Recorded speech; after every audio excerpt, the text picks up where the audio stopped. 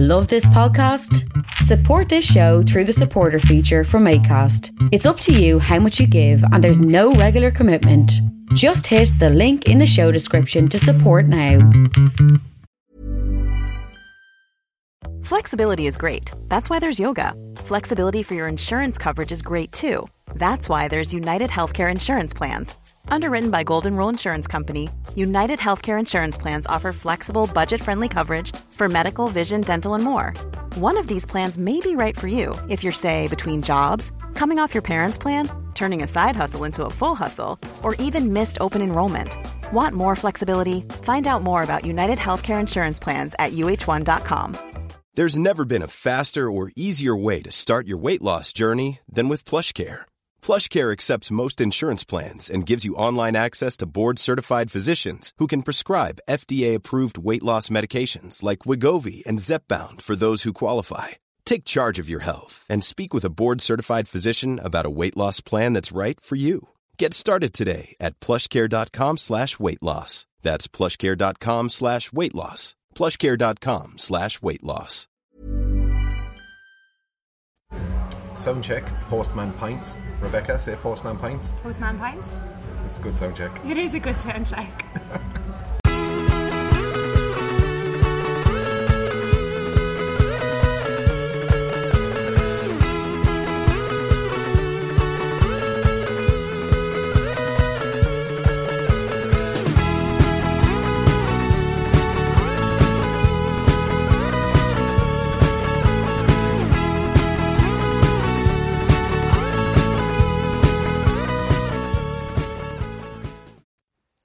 Well, lads, DJ here. Just to give you a heads up, this episode is a bit deeper than what we usually do on the Snowcast. I took the opportunity this week to meet a good friend of mine, Becca Cappuccini, and chat a bit about men's mental health, something she's working on at the moment. We start off by just having a chat about things that she's passionate about, and then eventually we talk about a really cool project she is coming up in Waterford. So I really hope you enjoy, and thanks for listening. Tell the friends.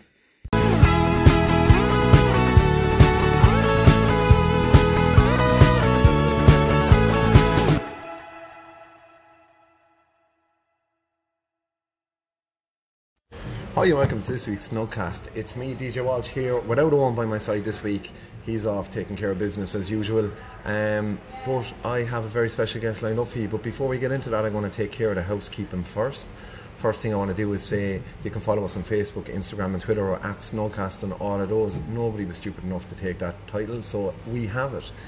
Also, we've got the Patreon. If you want to support the podcast, make sure that podcasts come out more frequently, and we're lucky enough to have great guests like we have this week on every episode. You can support that by going to www.patreon.com/Snugcast. Now, enough of the shite.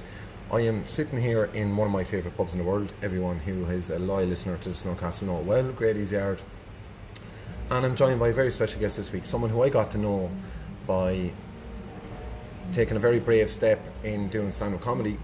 And for anyone who hasn't done stand-up comedy before, it is the most petrifying thing I think you can do in life. But I've got a really inspirational guest on with me this week who we started our stand-up comedy careers together. Both those careers have fizzled out a little bit because of other commitments.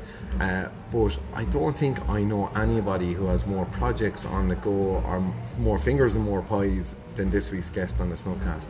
So Becca Cappuccini, one of Waterford's most colourful people, I have to say. Welcome to the Snowcast. It's been long overdue. Yeah, I think we've been planning this for about a year. About a year ago, I wouldn't have had as much conversation to put in. Yeah, we met through stand-up comedy, and I'd be completely lying if I said that this time last March, when I started my comedy journey, it isn't exactly the thing that gave me the bravery to be exactly where I am now. Excellent. And like you said, we started it. We've done stand-up comedy together in Waterford, in Dublin, and people can see my Dublin effort on YouTube. It was a really, I suppose, like that. It was for me. It was, I suppose, stepping into the unknown. I've never been more nervous for anything in my life than it was the first night that we met in the Rogue Gallery and Studios. And actually, do you know what, I must say this to you, your laugh and your bubbly personality on the night kind of calmed me down a bit. And it went off without a hitch, and we've been buds ever since. Yeah, we have been friends ever since. Comedy really is one of those things that makes you question life and brings people together. Without a good laugh, what do we have? Especially as Irish, self-deprecating humans, you know. It was really interesting going to Dublin with you as well, because that was our third comedy. It was my third gig ever, yeah.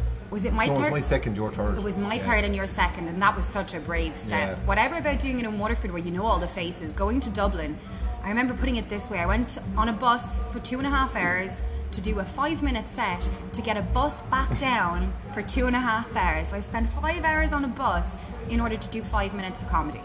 Yeah, but they were good 5 minutes. They were, do you know what, I really enjoyed it. Yeah. And it was such a different angle to the first time I did it. So I did my labour story, which is available on my YouTube channel for anyone who wants to watch it, Becca from the blog. And it was just a completely different take on the first time I did it. Yeah. The other thing then is, since getting to know you, become friends with you on Facebook, and actually following your blog on Facebook, something that is absolutely clear is you're someone who, like me, has an absolute passion for food. How did you start your journey in becoming so passionate about food? My food obsession started at a very young age. I would have been about 8 when my parents realised, sugar, this is a problem. I was brought to a Michelin star restaurant and I was taking pictures of the food, which was quite a normal occurrence. My dad was a budding photographer, so he liked to take my picture a lot, and there was always a camera with us, and I would have been taking pictures of the food forever. But one notable night, I asked for, there was a dessert cart like you see in these really fancy places, and I asked for the pineapple. I got served pineapple salad and I ate it, and I had one bite and I turned around to the waiter and I went, there's alcohol in this. The waiter was like, there's no alcohol in this. And I was like, there's definitely alcohol in this. Can you check with the chef? Because I just don't want any other children to get alcohol by accident. So he went to the kitchen and he explained to the chef what had just happened, and the chef came out and went, my goodness, your palate is so developed. There is actually a spoonful of rum in that, young lady, and I'm terribly sorry that you had alcohol. And that was my parents realising, we're not just raising a normal kid here. Someone who's, I don't have a developed palate at all. I just know what I like and know what I don't like. Like I don't have that palate at all. But then how did that passion turn into a food blog? So I've had the food blog for almost a decade. How that happened, I was organising and working markets. There was a huge lull in work for me. So instead of waiting around, I created a job for myself. I showed people I could work markets, and then I ended up creating a position as a market sub. So I'd organise the market, and then I would ask any stall holders were they short-staffed, and then I would work their stalls, and any extra stalls needing staff, I would then staff out to my closest friends who I knew could do the job. And from that I ended up travelling the length and breadth of Ireland, working things from the Ploughing Championship to Electric Picnic, all sorts of festivals and markets. And my market kind of network grew from that. One Paddy's Day I launched my own indoor market on the Quay. Do you know the handmade furniture store? Yeah. Well, years and years ago there was an indoor market in there, and I was the organizer, but there was business partners in there. So we had something like 15 different stalls in there, and in there I would have met a company that's very dear to my heart, Elda. They were the wild venison guys from Dunhill. Now unfortunately the guy who does that contracted Lyme's disease and is no longer working with that. But I would have then gone out to them, learned how to butcher, right? And used every bit of the animal. So I have a fully preserved John Doe on my floor in my house that I actually cured myself. I have jewellery that I learned how to make out of the bone and the antlers. I that day made my own sausages, burgers, steak, and then helped him sell it. And there was loads of different projects we were meant to do together, but then my journey changed again, which seems to be, I have a tendency to reinvent myself. Yeah, you're more like a meandering river than a straight flowing kind of waterfall. Yeah, what I find really interesting there is from getting to know you, and like this is what I love about Waterford. I moved to Waterford 4 years ago, and Waterford is full of these really interesting people who just have no part. They just take what's given to them, which can be a good and a bad thing. Certainly for you in your food journey, like I see from the blog, like you're really interested in different flavours and how they work, and the presentation of food is also something you're really passionate about, evidently from the blog. But the fact that you've gone to like basically to source and how to process that source and get it to sell to a market or to a restaurant or whatever. And that would have been the start of the blog. So it would have been started kind of to show people what was available locally from local producers. And then from that I would have started going to local restaurants. And there would have been a time where I was doing eats and greets with chefs. So I'd be bringing chefs out for lunch, which is something that chefs never do on a Monday. I'd bring them out to another restaurant, make them try what they had as competition, get them to talk to me about the meal, and then write about it. But that journey was also cut short because something else came in the way, you know? It's just been a constant reinvention of the blog, and the blog has just been organically growing with me. And it was called Becca's Blog of Heavenly Bites, and there was obviously no ring to that. Blogs didn't exist really when I started doing it, or if they did, it was in America. So I'd have a lot of friends who would have taken on the blog journey after me, who would have a lot more followers because it's a thing now. Whereas I've always been there, but no one really paid attention. And the dyslexia doesn't help either, because I'm sure people find me interesting, but I'm not always able to put things across properly in writing. So I've recently bought a laptop to try and get things just to look better and to not be so disorganized, badly grammatically, you know. Yeah, I think anyone that knows me will know that like I have a certain disdain for rigidness and grammatical rigidness when it comes to writing, and like as someone who works as a health professional, I absolutely disdain like professional clothing. I think, like, you know, if you're good at your job, what does it matter if you have a suit on or a tracksuit? Right. It shouldn't matter so long as you're there and competent. And just like that, like the articulation of a point, if it's missing an apostrophe or a comma, or if there's one less S in a word or one extra E, or a few letters jumbled up. I mean, ultimately, I think there was a really interesting study, just to kind of segue away from the food for a second into dyslexia and other things like this. There was an interesting study done years and years ago in I think it was in Harvard, where they found that so long as the letter of a word, the first and last letter are right, 80% of people will pick up the right word regardless of what's in between. They can unjumble it, correct. And I think the stigma around issues such as dyslexia, etc., are being those walls are being broken down slowly by society.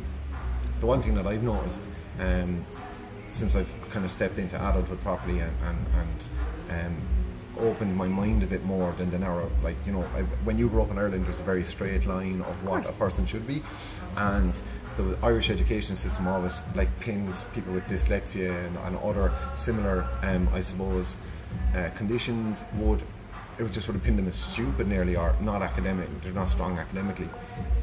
But what's really interesting now is I feel like our generation are starting to realise just because they can't adhere to these set of academic rules that you set in place for a 5-year-old doesn't mean that they're not going to contribute greater to society. You can't get a fish to climb a tree. Exactly. And the really interesting segue I'm going to make on that, right? So I didn't grow up in Waterford. I left when I was 3 and we moved to Switzerland. So my parents worked for the UN, my whole entire family worked for the UN, and that would have meant that they wouldn't have been around as much. They would have been working 60 hours a week. I would have been off with minders and stuff like that. And my parents would never have noticed that when I was in Switzerland, because I was originally left-handed, no one would teach me how to read or write until I was using my right hand. So my hand was tied behind my back. I was made eat soap. And then eventually I started using my right hand. So I was 8 years old. My parents decided to move to France. When we got to France, I was brought up in front of my whole entire classroom to a chalkboard. I have a phobia of chalk and sand and all flowery substances anyway, but they brought in whiteboards shortly after this incident. But they asked me to spell a word and I started crying because no one had ever taught me how to read or write. I was 8 years old. My whole entire class fell apart laughing and making fun of me. And that would have been the subsequent next few years where everyone would have been ripping me apart for my spelling. My entire idea that I would ever be able to write or read completely fell apart. Now, luckily, my mom had a best friend called Lily, who's Filipino, and she has a son called Carlo. Carlo's about 10 years older than me, and he's like the brother I never had. So I have a Filipino family.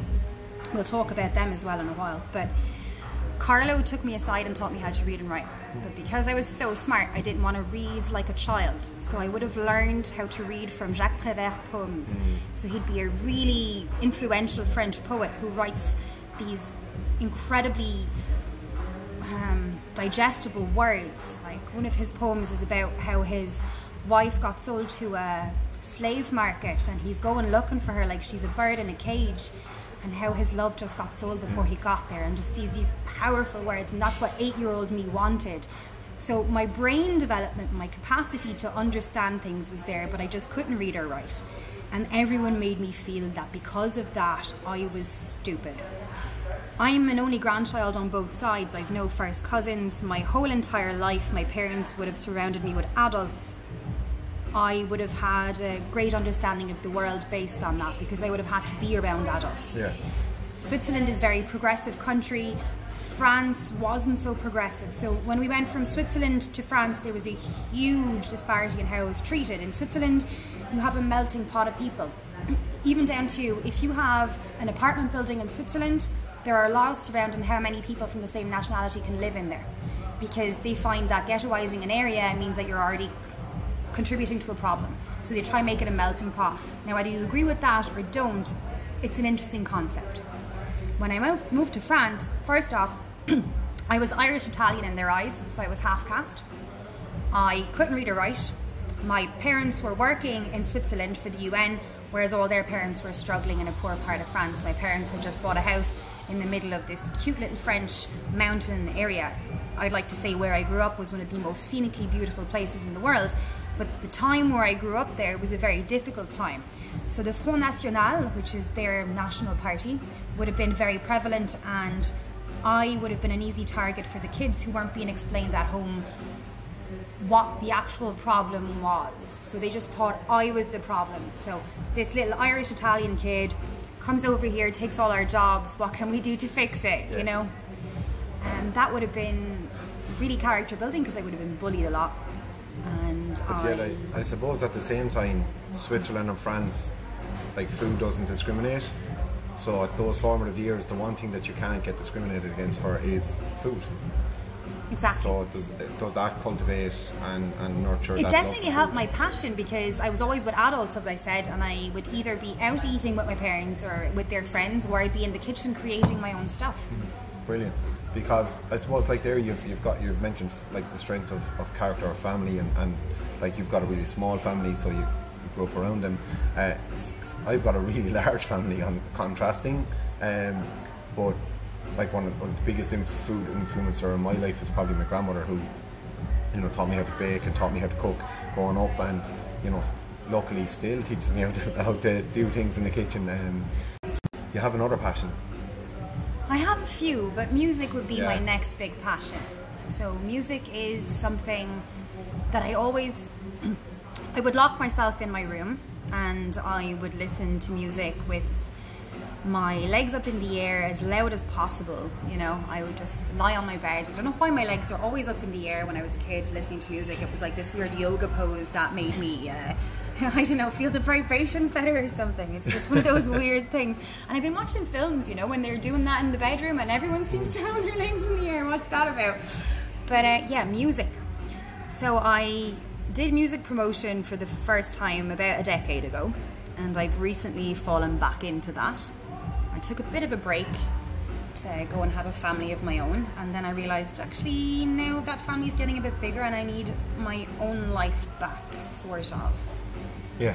And my son is big into music as well, so he kind of pushes me forward, and I'm hoping that by creating a scene in Waterford or helping a scene to exist, actually by the time he's old enough to be the best drummer in the world, he'll have a great platform to launch off of. Yeah, exactly. And you've been heavily involved in a lot of gigs going on in Waterford over the last couple of months.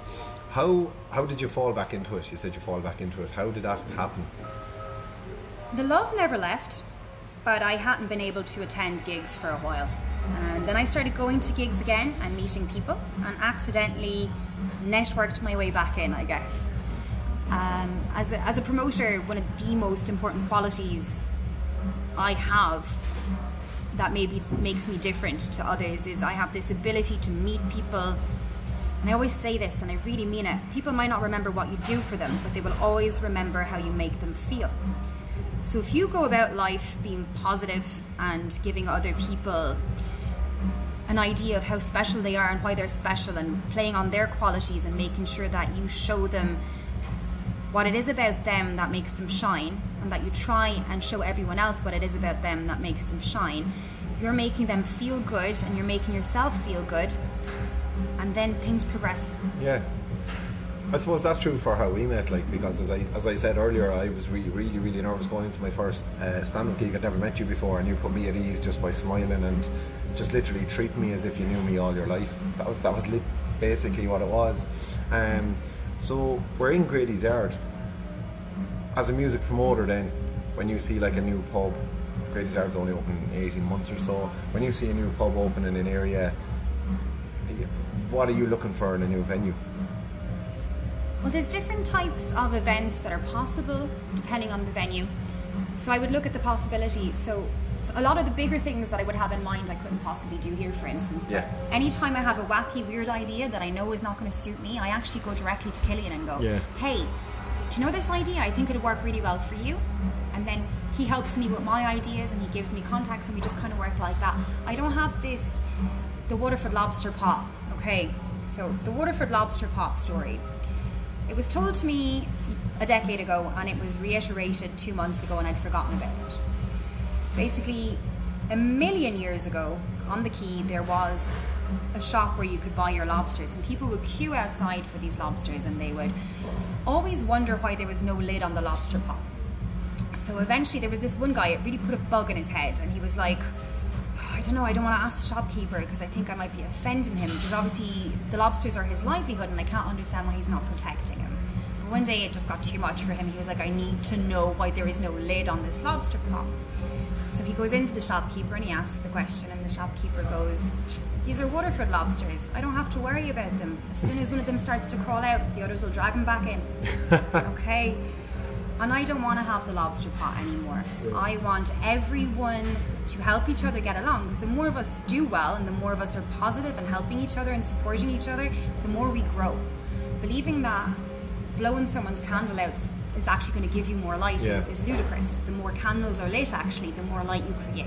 It's like as the tide rises, it lifts every boat, no matter how big or small, kind of thing. Like absolutely, like that. So anytime I have an idea that isn't for me, I pass it on to whoever I think can benefit from it, and then they do the same for me. So a new venue like this, for instance, there's loads of ideas I've passed on, and hopefully he'll use, or he doesn't have to. Yeah. And I'm in talks with other venues about ideas that suit me, and he helps me get contacts in other places, and that's how it should work, and that's how I work. Everybody working together, because I think Waterford's problem in a small country like Ireland, where you have Limerick and Galway on the west, and then you've got Cork and Dublin, the two big cities, is you get forgotten about unless you work together. Yeah. Unless you work together. The Waterford pub scene then, the Waterford social scene, I suppose, is it's very different to other parts of the country. Of course. Very different to other parts of the country. You're someone that just pops up everywhere. Yeah, I'm not really sure how I do that. My son's father referred to me as cholera, because he said I was everywhere just like cholera. And he's not wrong. I just think the negative connotation and the hilarity of that statement it was one of the funniest things that's ever been said to me as a put down, and I was like, no, I'm going to own this. I don't know how I pop up everywhere. I just seem to try and support everyone, and by doing that I'm everywhere. But yeah. It's really good. I suppose when we're looking at music, looking at musicians in Waterford trying to get along, they do need someone promoting them. They do need someone putting them forward. For them to have the energy it requires to produce the best of themselves, to use their magic and their strengths, I do believe that someone like me networking and sharing their ideas, their concepts, their talents with other people is very necessary. I recently got contacted from a band that I haven't heard from in 10 years when they saw I was back in promotions. And I was like, look, this is what I'm at. And he was like, well, the reason we're ringing you is your passion. I have not forgotten you in a decade, because I've never met a promoter who put that much work, enthusiasm and happiness into what she did and took it so seriously. I suppose if you're a band, you're trying to create your content. Obviously, the vast majority of it is creative. Of course. The other side of things, promotions, etc. I suppose if you're a musician, you don't want to be dealing with that. No. And you shouldn't have to deal with that. And I say that for two reasons. A, because you need to conserve your energy, and B, because I need to exist. Yeah. So I don't want you to do that. I want you to come to me with your wacky, crazy ideas and focus on them while I focus on you and your needs. That's Perfect. why I'm here. So we've gotten to know you a little bit now. We know two of your biggest passions are food and music. I'm going to give you some quick fire food and music questions. that I Okay, want. let's try this. Right. Favourite band? Bush. Favourite song? Painted Black by the Rolling Stones. Why is Bush your favourite band? They were the first band I fell in love with when I was 12 years old. I heard, what's it called? The Chemicals Between Us. It's a song Gavin Rossdale wrote about one of his best friends who was dying of AIDS, and it impacted me in a way that I can't possibly explain. And forevermore I was chasing every Bush album, because back then you didn't have the possibility of the internet showing you what the music sounded like, or Spotify. So I started going to every single record store in Geneva looking for every Bush album that was ever made. And then I remember Golden State launched, and I bought 12 Golden State albums from my closest friends in BPM in Waterford and gave them out. That was the impact Bush had on me. Now my favourite Irish band of all time, I think, is really important to note as well, because there's a beautiful story happening with me at the moment and them. New Secret Weapon. I would have been working for Ruby Music, and a song would have been sent to me called Tea Party. And the first time I heard it, my mind almost exploded, and I had it on loop for about 4 days. And my boss at the time said, Rebecca, your mission is to get these guys down for Waterford. And I tried, and I got no answer. And back then you would have had a Facebook like page didn't exist, so you would have had a band profile that was a profile page. So that profile page then got taken over by the lead singer, who would then become a really good friend of mine. And they're kind of in my life again now, which is really interesting. Just as I'm about to launch back into what I'm doing, they're there again. But I still haven't gotten them down to Waterford. I was given a sticker a couple of weeks ago, and I stuck it out outside Arch. I was like, finally got New Secret Weapon to Waterford, and that's what I'm hoping. New Secret Weapon come to Waterford. But it's a beautiful story, because they just, the circle of everything, you know? How it all connected? How it's all connecting back, I suppose. It's closing the loop. Yeah. Best gig you've ever been at? Could not answer. I'm sorry, I could not answer that, because there is just too many. So you've got 10 gigs jumping at the front of your mind instead of just one? Yeah, I wouldn't be able to give you an answer now. I have to say my best gig last year. That's what I was just going to say, right. Best gig 2019? Surprisingly, Mac DeMarco. I was invited to a Mac DeMarco gig last minute, and I basically didn't know the guy. So I went and researched all his music, and I was like, okay, this is a hipster gig. What's this going to be like? I have never seen so many mosh pits in my life. So this guy's playing this really mellow, happy, depressing music. It's very hard to explain. Mac DeMarco, really interesting guy. And everyone's moshing. Like, I mean, spiral pits. The guy did a balcony dive. It was just such a strange gig that I would have to put it down as my favourite gig of last year. Seems like a very memorable gig for anyone who was there anyway. Saddest moment with music? Ooh, that's a really good question. It's deep as shit. It's deep as something. Yeah. Saddest moment with music. There was a while there. Oh, it's hard because I try to reclaim songs. So my approach to that would be, a song makes me really upset for a while, and I listen it to a point until it gets to being a happy song again. Saddest moment. Do you know what? That opening scene in Up, where there's that classical Disney music playing. Man, you're pulling on my heartstrings here. Yeah, look, that's what it's going to be, because that's the saddest moment I can consider with a music score. Okay. What's the best Disney song? The best Disney song. Whoa. Hakuna Matata. Yeah? Possibly, yeah. It's happy. I'm going You've Got a Friend in Me. Oh, that's also good. And I kind of like Aladdin. Yeah, well, the Prince Ali one in Aladdin. Yeah. Or One Jump Ahead of the Front. Look, Aladdin those are classics. Yeah. We did an episode last year after coming out from seeing the live action version of Aladdin. Okay. Like a reaction podcast, the only like film thing we've ever really done, where myself, Owen, and two of our friends, two girls, Owen's fiance actually, and Sonia, my mate, sat down and like literally just got pissed talking about how good Aladdin was as a live action, and the music in Aladdin is phenomenal, isn't it? It's really good, it's really interesting. But Disney has this way of just encompassing our childhood and using music in a very smart way. My favourite part of the Frozen franchise is the very, very start of the first one, when they're all chopping up the ice blocks. That like just that beat and that drum and that melody where you it just brings you to like, I don't care what you were doing, you were somewhere with your dad. Like, you know, I was like fucking chopping wood with my dad out the back or something. I don't know where I went. But that's the beauty of music. Similar to food, it's like what feeling it evokes inside you when you hear it for the first time. Yeah, well, the first thing you'd hear as a living being is the whooshing of the water in your mom's stomach and the heartbeat. So the reason it's so embedded in you as a memory trigger is that. The second thing you'll feel is her smell, and that's why food is so important, because your smell triggers are getting done, and then the third thing you'll have is taste, and that's kind of how your memory works. But the other thing I want to say about Frozen, really interesting segue, right? We live for these segues. Oh. But Frozen is a really interesting Disney film because it's the first time it's two female protagonists. It's not a story about love, romance, it's about sisterhood. Yeah. And that brings us to one of the things you find fascinating about me with the old-fashioned feminist thing. Oh yeah. we had a chat about this earlier.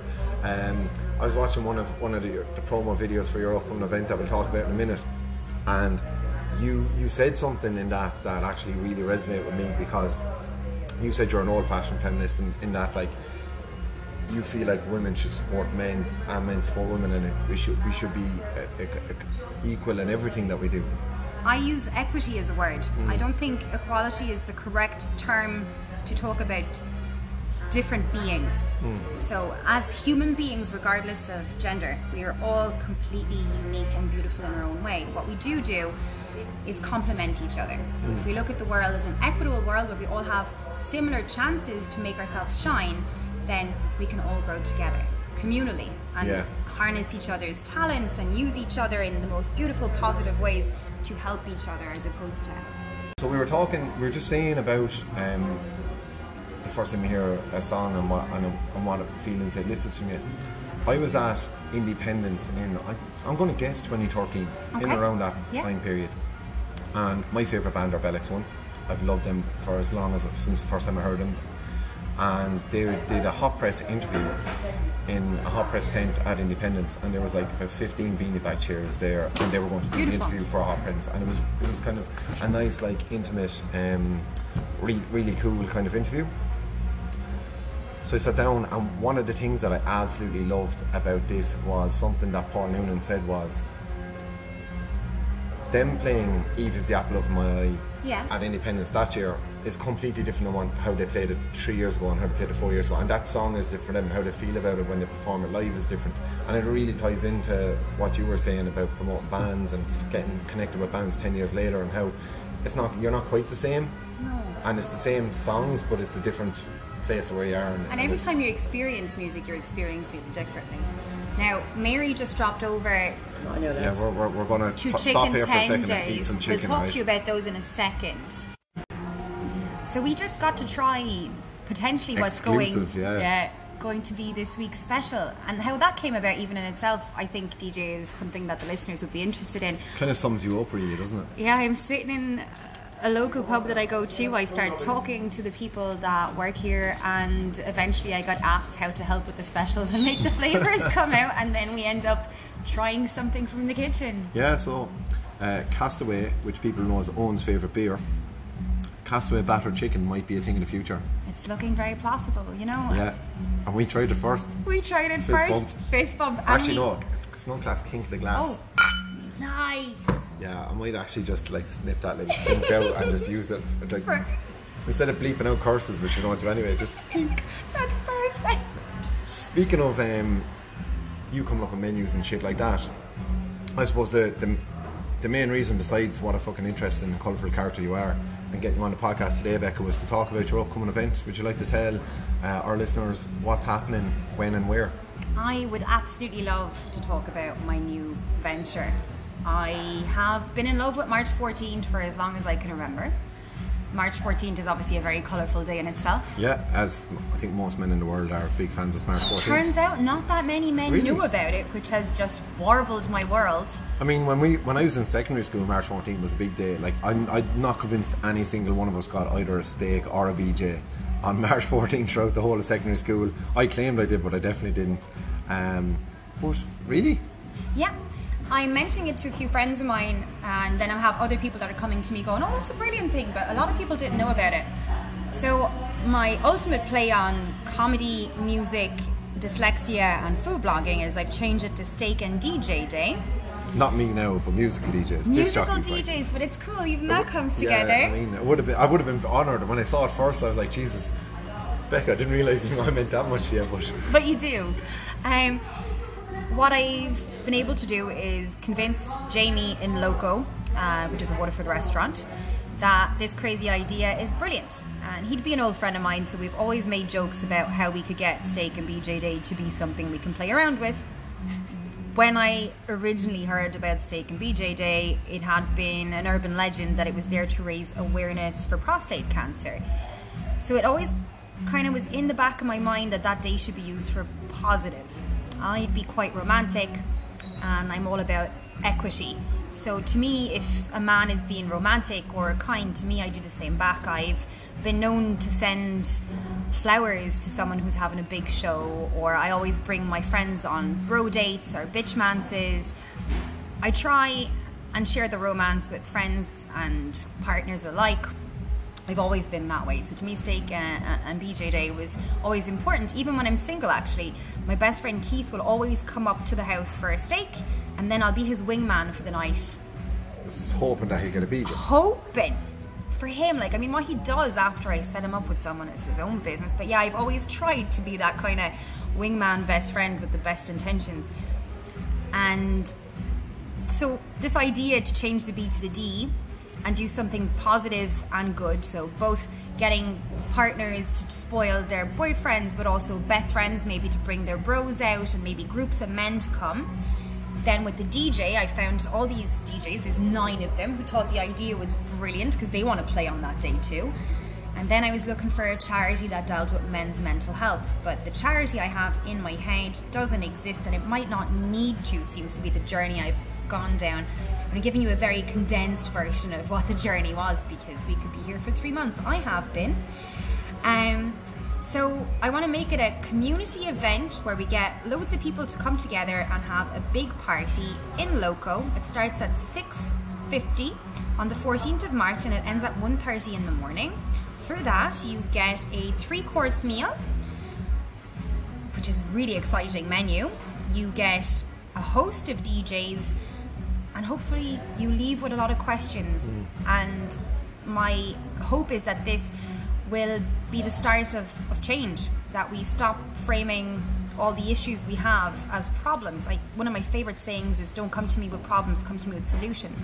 Look at a problem and then, how can I fix this and do something about it, but don't fixate on the problem. And I think that's what I'm trying to do here. Mindfulness in motion is another way I like to put it. Yeah. So I suppose, looking from the outside in, what it seems to me what you're trying to do is just open a dialogue in the community of Waterford around men's mental health. The South East has a suicide rate that is bigger than the national average. Correct. And the suicide rate amongst young men is a lot higher than it is for any other age demographic in Ireland. So I think what you're doing is brilliant, and what you're doing is a really out there, novel way to try and just remove the stigma. Who knew I could have wacky ideas, DJ? How unexpected. I mean, this would be the biggest compliment I paid you. You've managed to surprise me by not surprising me. If that makes sense. Do you know what I mean? Like, I'm not surprised that you've come up with something like this. I'm surprised at what you turned out. Like, I remember when you spoke to me about this, you messaged me about this months ago, and it was a fairly low-key thing, and then all of a sudden I see Loco involved, and you've got all these massive DJs coming and everything, and it's fair play to you. Like, it's brilliant to just put yourself out there and try and, I mean, I suppose ultimately what you've done is you've you've used your passion for food to get a really nice, good, well reputable restaurant in Waterford involved, and then you've used your skills as a music promoter to get 9 DJs involved, and you've used your dyslexia to come up with one of the best puns of the year. So I mean, like, fair folks. Comedy in motion. Yeah, it's been a really interesting project. I never in my wildest dreams expected it to take off the way it has. I'm very, very hopeful that next year it's going to be an even different beast altogether. But for now, I want to keep it very local and make it as big as it deserves to be. It's funny. One of my friends tagged me on a post I wrote on her page 8 years ago on March 14th, and it was Steak and DJ Day by accident. So it's been a pun and a joke I've been making for so long.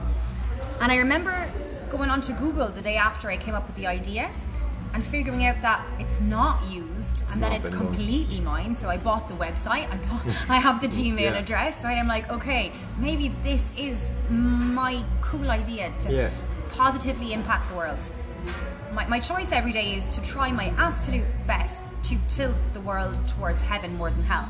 I don't succeed every day, but I think with something like this and what I think has the potential to be a movement towards change and conversation and betterment is exactly the type of positive implementation of mindfulness and just, it's a completely different approach. We've tried giving money to charities, but effectively we're putting a band-aid on something. We're feeling better about it, but it's not actually doing anything per se.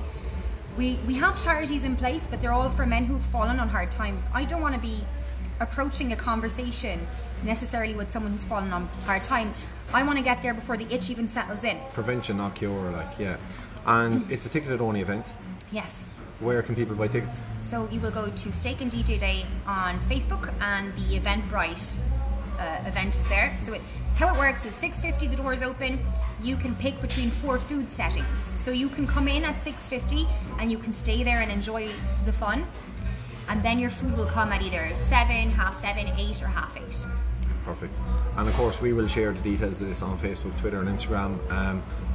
More than happy to support this absolutely brilliant event run by one of my good friends, one of the most colourful people I've ever met in Waterford. Becca, thanks for coming on Snuncast. It's been an absolute pleasure just fucking chilling and chatting to you. Oh, by the way, I just want to give a shout out to Yellow Belly Beer. We forgot because we just got so busy. I had just, guys, it's a Saturday, a lot going on, and like, Becca's been so kind and generous of her time to come in and meet me on a time that suited me. Saturday at 3 o'clock, so I've got the car, so I've got a lovely 1.5% sour from Yellow Belly Beer. It's the Han Solo, again, great play on words. 1.5%, love Star Wars. Han Solo, 1.5%, really tart, lovely, just like an explosion of flavour in your mouth. And at 1.5% you can have one and drive. And Becca, I had the Maisel Weiss alcohol free, so I've been completely sober for 11 months, which is what's in part impacted my life very positively. I'm not saying it's for everyone, but if I knew how to be a functioning drinker, I would be, and I don't. So my positive reframe of mind was to stop drinking completely. So I had that.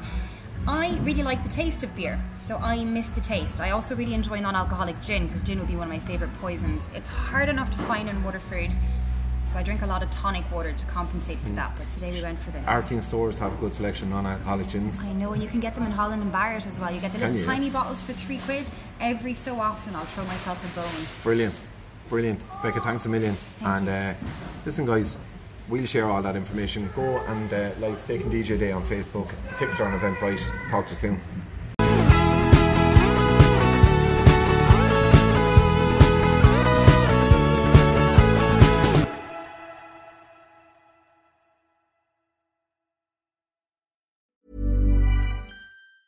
Mom deserves the best, and there's no better place to shop for Mother's Day than Whole Foods Market. They're your destination for unbeatable savings, from premium gifts to show-stopping flowers and irresistible desserts. Start by saving 33% with Prime on all body care and candles. Then get a 15-stem bunch of tulips for just $9.99 each with Prime. Round out Mom's menu with festive rosé, irresistible berry chantilly cake, and more special treats. Come celebrate Mother's Day at Whole Foods Market. Cool fact, a crocodile can't stick out its tongue. Also, you can get health insurance for a month or just under a year in some states. United Healthcare short-term insurance plans, underwritten by Golden Rule Insurance Company, offer flexible, budget-friendly coverage for you. Learn more at uh1.com. Hey, it's Danny Pellegrino from Everything Iconic. Ready to upgrade your style game without blowing your budget? Check out Quince. They've got all the good stuff, shirts and polos, activewear, and fine leather goods, all at 50 to 80% less than other high-end brands. And the best part?